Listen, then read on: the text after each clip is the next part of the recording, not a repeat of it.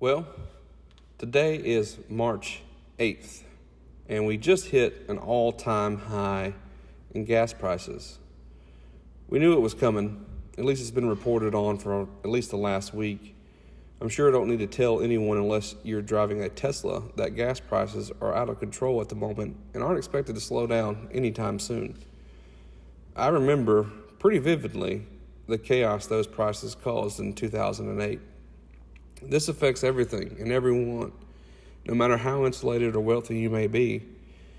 We are already paying record high prices due to record-breaking demand and inflation. Now throw in $5 plus a gallon for gas and $6 plus a gallon for diesel, and the cost of those goods and materials will only continue to soar. I was not even investing or really having to spend money on fuel in 2008 due to the fact that my employer paid for all of my travel expenses. But I know how it affected their bottom line tremendously, so much so that they had to go back to the client and ask for a budget increase. Wages for my position were really good up until the recession in 2008. After 2008, companies expected more for less from their employees. At least mine did. We were still making great money, but the responsibilities and requirements grew. Now, I don't have a crystal ball.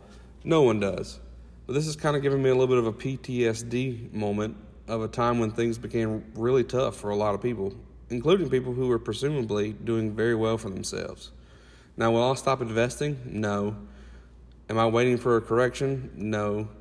I'm just going to keep putting enough chips in to stay in the game and reduce my liabilities. I think any sane person should be doing the same thing. I'm also trying to build up enough reserves to buy as much opportunity as possible when the bubble bursts. Assuming that burst isn't caused by nuclear warfare, which at that point, nothing but safety is really of importance anyways.